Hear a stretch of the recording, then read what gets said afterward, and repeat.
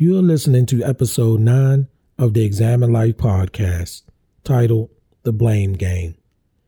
Do you have a friend, a family member, or even a coworker that always blames their friend, family member, or coworkers for their own failures, shortcomings, or ineptness? Keep in mind, we are discussing adults above the age of 35 years old. You know, that friend that blames everything and everybody for his or her own unwillingness to self-actualize, or as my dad used to say, stop being a why artist and become a how professional. Yes, that friend that argues his or her blame on everyone and everything else in such an emotional way that you simply agree with them to be their friend.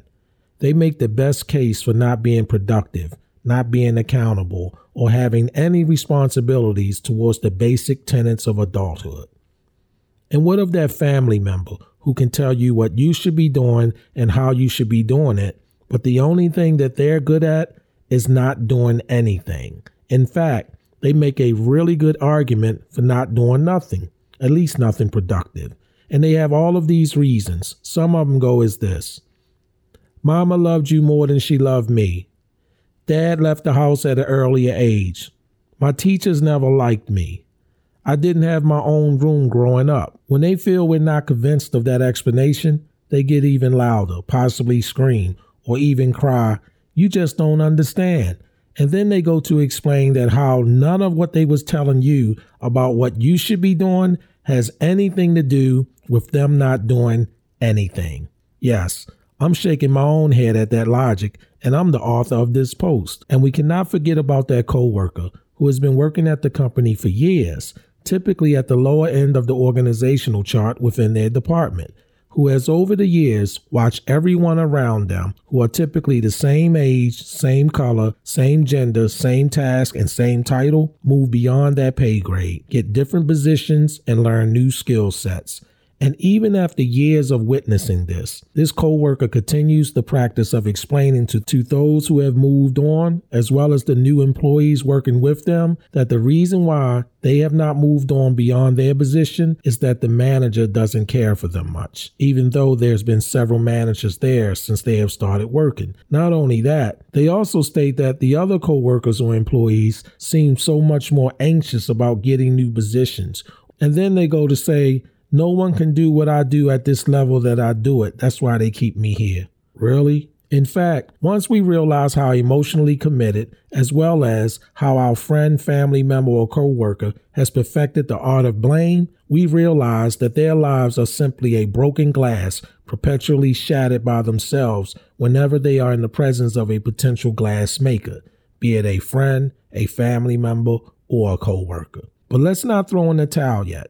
Psychologists and behaviorists have provided us sentient beings with some viable reasoning behind it all. Yup. As you may realize, related to this study of blame is the social psychology of attributions. For the most part, humans are motivated to assign causes to their actions and behaviors. So when it comes to social psychology, attribution is the process by which individuals explain the causes of behaviors and events. And there are several models out there for you to choose from.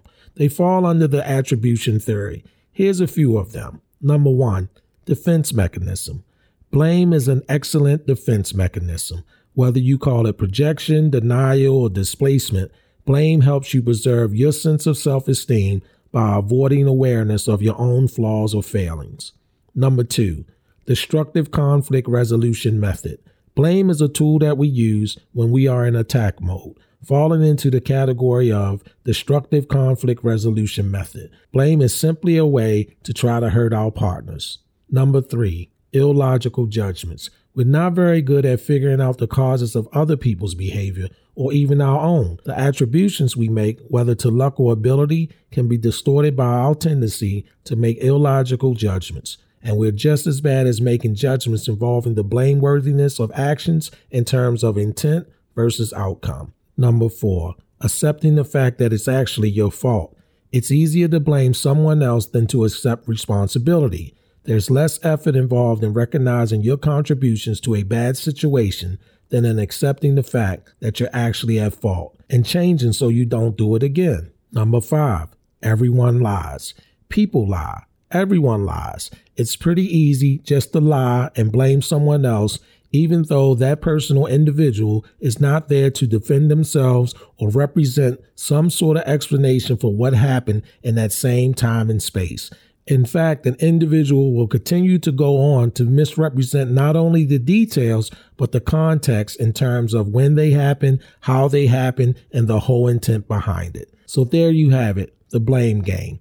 Individuals who reason that their lack of producing as a mature adult, along with their inability to produce at the job or workplace, as well as having no success in friendship or relationships, are all the fault of everyone else. And given an ear, a stage, or a smartphone, they can explain it to anyone. You have been listening to episode 9 of the Examine Life podcast.